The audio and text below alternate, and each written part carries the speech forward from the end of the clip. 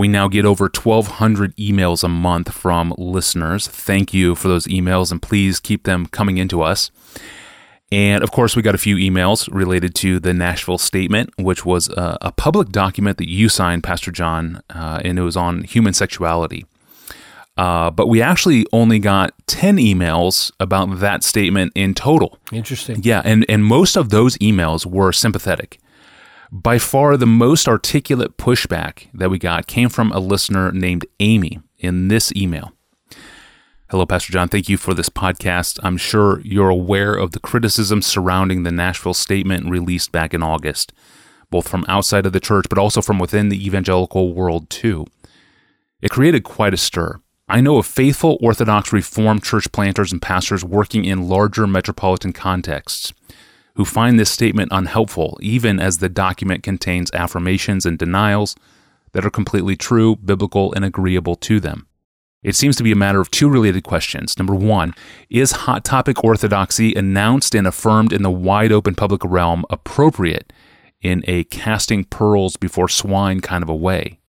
And number two, is it helpful or harmful for outreach to draw public lines in the sand over ideology, which at worst is seen to be politically motivated by the world, or is at least something that adds a new wall of separation between the Christians in a local church from the liberal, unbelieving neighbors they are trying to reach within a neighborhood, first through relationship building? I hope this makes sense. Do either questions concern you? Maybe just a response to each of her two questions, and the second one really, I hear two questions in the second, so maybe three things to respond to, even though there's so much more that could be said, and I'll just mention that at the end maybe. But she's asked her two questions. I'll try to be faithful to those two questions rather than talking about things I would like to talk about as well. There's so many criticisms, so many things need to be said. Yes, the questions do concern me because all questions that relate to serious dissensions among brothers and sisters concern me. So first, I don't think Jesus' statement in Matthew 7:6, do not give dogs what is holy, do not throw your pearls before pigs or swine, lest they trample them underfoot and turn to attack you. I don't think that verse was intended by Jesus to limit the public preaching of the whole counsel of God. So think with me about that for just a minute. What is the best pearl we have? The best pearl that we have is the preaching of the gospel of Christ crucified. Christ crucified for sinners, risen from the dead, received by faith for the forgiveness of sins, for the hope of eternal life and power to walk in holiness. Just the core, rock-solid core of gospel preaching. That's the sweetest pearl, the most beautiful pearl that we have to offer the world.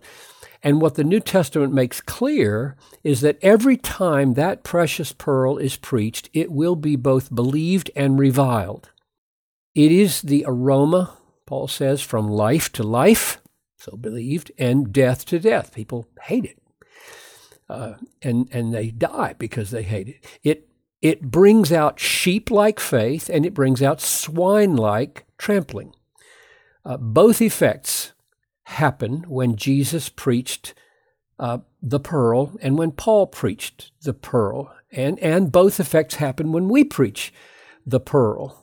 The pearl will always be found as precious by some and utterly offensive by others. So, since that's always the case, and since Jesus and Paul acted that way in spite of the fact that that's the case, I don't think Jesus meant that we shouldn't put precious pearls before the public where they might be trampled, which they always will be. Some will pick them up and love them and die for them, and others will stomp on them.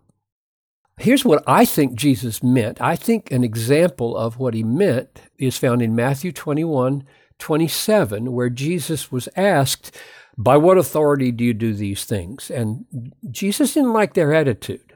They were very devious, and so he asked them a question, by whose authority was John the Baptist baptism and so on. And they're so devious that they conspire together to lie and say they don't know, when in fact they do know. They know what they think, and they're just politicking with Jesus. And Jesus refuses to answer them in Matthew 21:27. I won't talk to you. I don't talk to that kind of people. He wouldn't give them the pearl. He wouldn't cast the pearl before these rascals because he saw that they had just revealed how devious their whole conversation was in dealing with him. That's all they meant to do was trample. They weren't eager to hear the truth at all. They're trying to trap him. So behind Amy's question, however, I think is the question, is the Christian vision of covenant-keeping marriage between a man and a woman and Christ-dependent chastity among homosexuals or heterosexuals, people who have same-sex attraction and people who don't, is that vision of covenant-keeping marriage between a man and a woman and Christ-dependent chastity outside marriage, is that a beautiful pearl that should be held up for the world to know and possibly by grace admire, with the implication that distortions of the pearl and attacks on the pearl are inevitable, just like they have always been. And I think the Christian vision of creation as male and female and marriage as a covenant-keeping lifelong bond between a man and a woman, a husband and a wife, and courageous, Christ-exalting chastity outside marriage or in marriage for that matter, are a beautiful pearl that should be set on a pedestal before the world, even knowing that today many in the world hate this pearl, mock this pearl, do everything they can to trample on and shatter this pearl. But that leads to the second question that Amy has, because they really are all linked together. Her language inclines me to think that she may not have the same view of this pearl that I do. I don't know. She wonders whether lines should be drawn in the sand over, quote, ideology, which at worst is seen as politically motivated by the world. Now, I'm not sure what she means by the word ideology. It sounds like a category of thinking which is not part of important Christian pearls, Christian revelation that the world needs, and not part of a beautiful pearl. So I'm not sure what she would include in ideology. The fact that the world will see public statements, public articles or blogs, public preaching, which all preaching is, the fact that the world will see all the statements, all the articles, all the preaching about human sexuality today as politically motivated, which it will, surely cannot be the criterion of the faithfulness of our preaching or our article writing or our public statements. Such accusations of being politically motivated will always be the case. There will always be people who twist what you say to have connotations and implications that you don't want them to have and you didn't intend. That's exactly the way people treated the preaching of Jesus. Remember when they said that he's going to tear down the temple, but that's pretty political. Well, he didn't.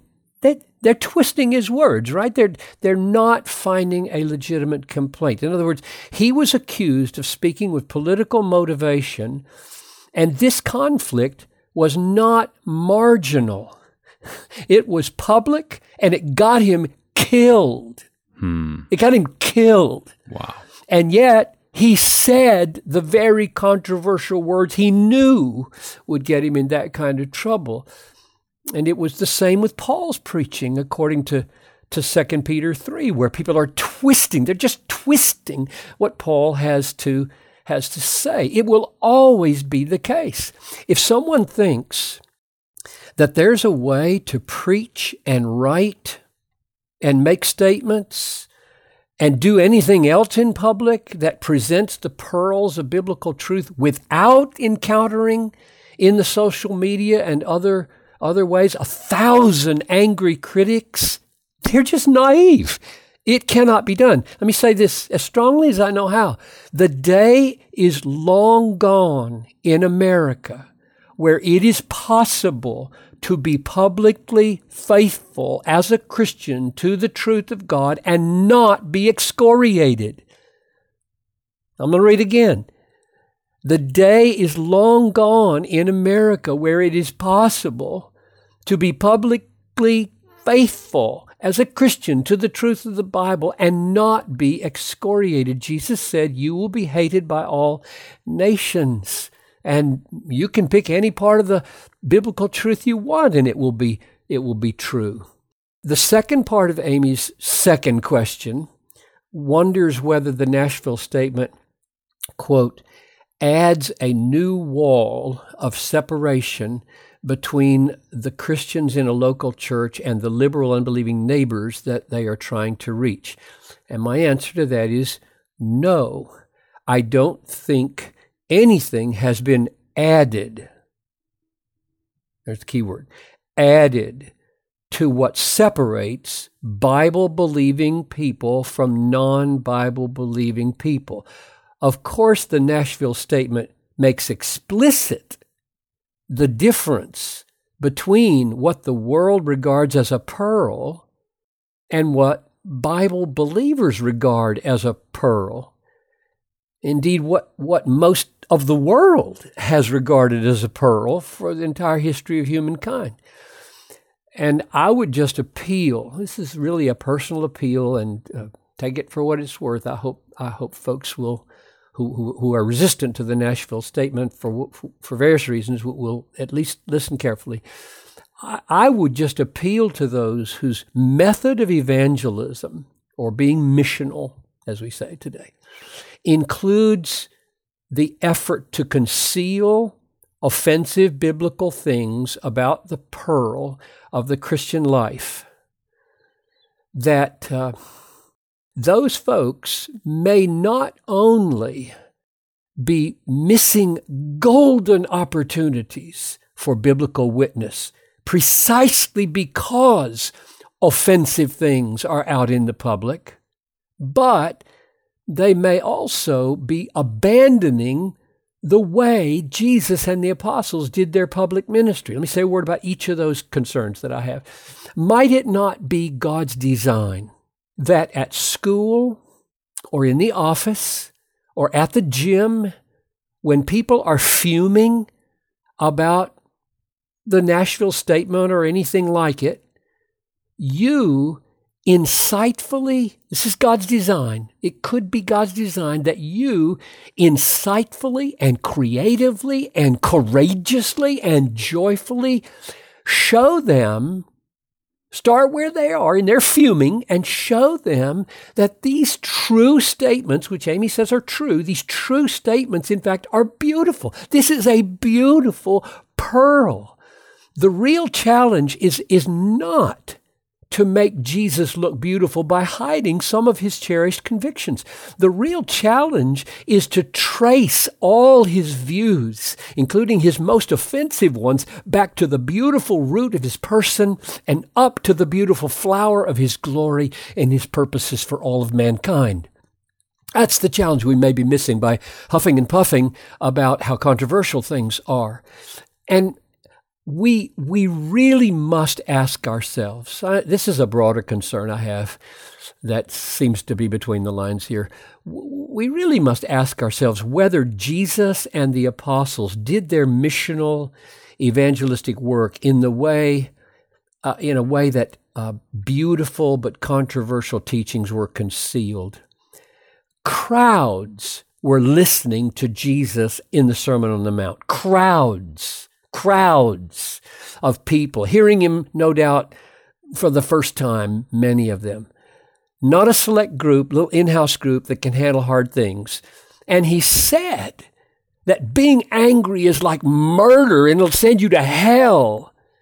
And he said, lust is like adultery and it'll send you to hell. Those are his words. Those are the strongest words in the Bible about hell. He said, the gate is narrow that leads to life and few there be that find it. He said, the tree that doesn't bear fruit is going to get cut down and thrown into the fire. And he was saying this to people who were, whoa, who is this?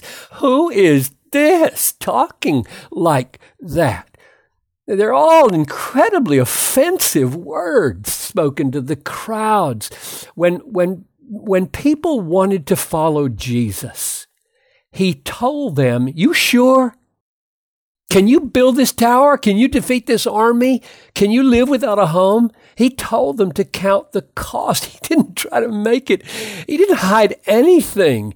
He didn't try to conceal the cost. And when Paul preached to Felix said, you're out of your mind. And Paul didn't say, wow, I must have blown it. My evangelistic missional strategy has just made me useless. He said, I am not out of my mind, most excellent Festus. I am speaking the truth in rational words, and you know I am. Oh my, there is just so much more to say in regard to the Nashville statement, things that need to be said about Donald Trump and the moral compromise of evangelicals who minimized his unrepentant lechery, things that need to be said about a rampant divorce culture in and outside the church, things that need to be said about evangelical contrition for aiding and abetting the collapse of sexual immorality, and on and on. And I've already gone on way too long for a podcast like this. So what I just wanted to do is take Amy's two questions and try to be faithful to them. Maybe we can do more later. Amen. There are loads of ethical connections to the Nashville statement and to popular sexual trends and beliefs within evangelicalism today, and much more needs to be said. Thank you, Pastor John, for at least saying this.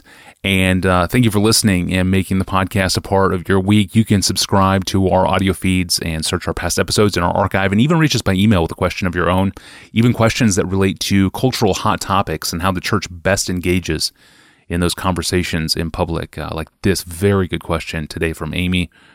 You can do all that through our online home at desiringgod.org/askpastorjohn.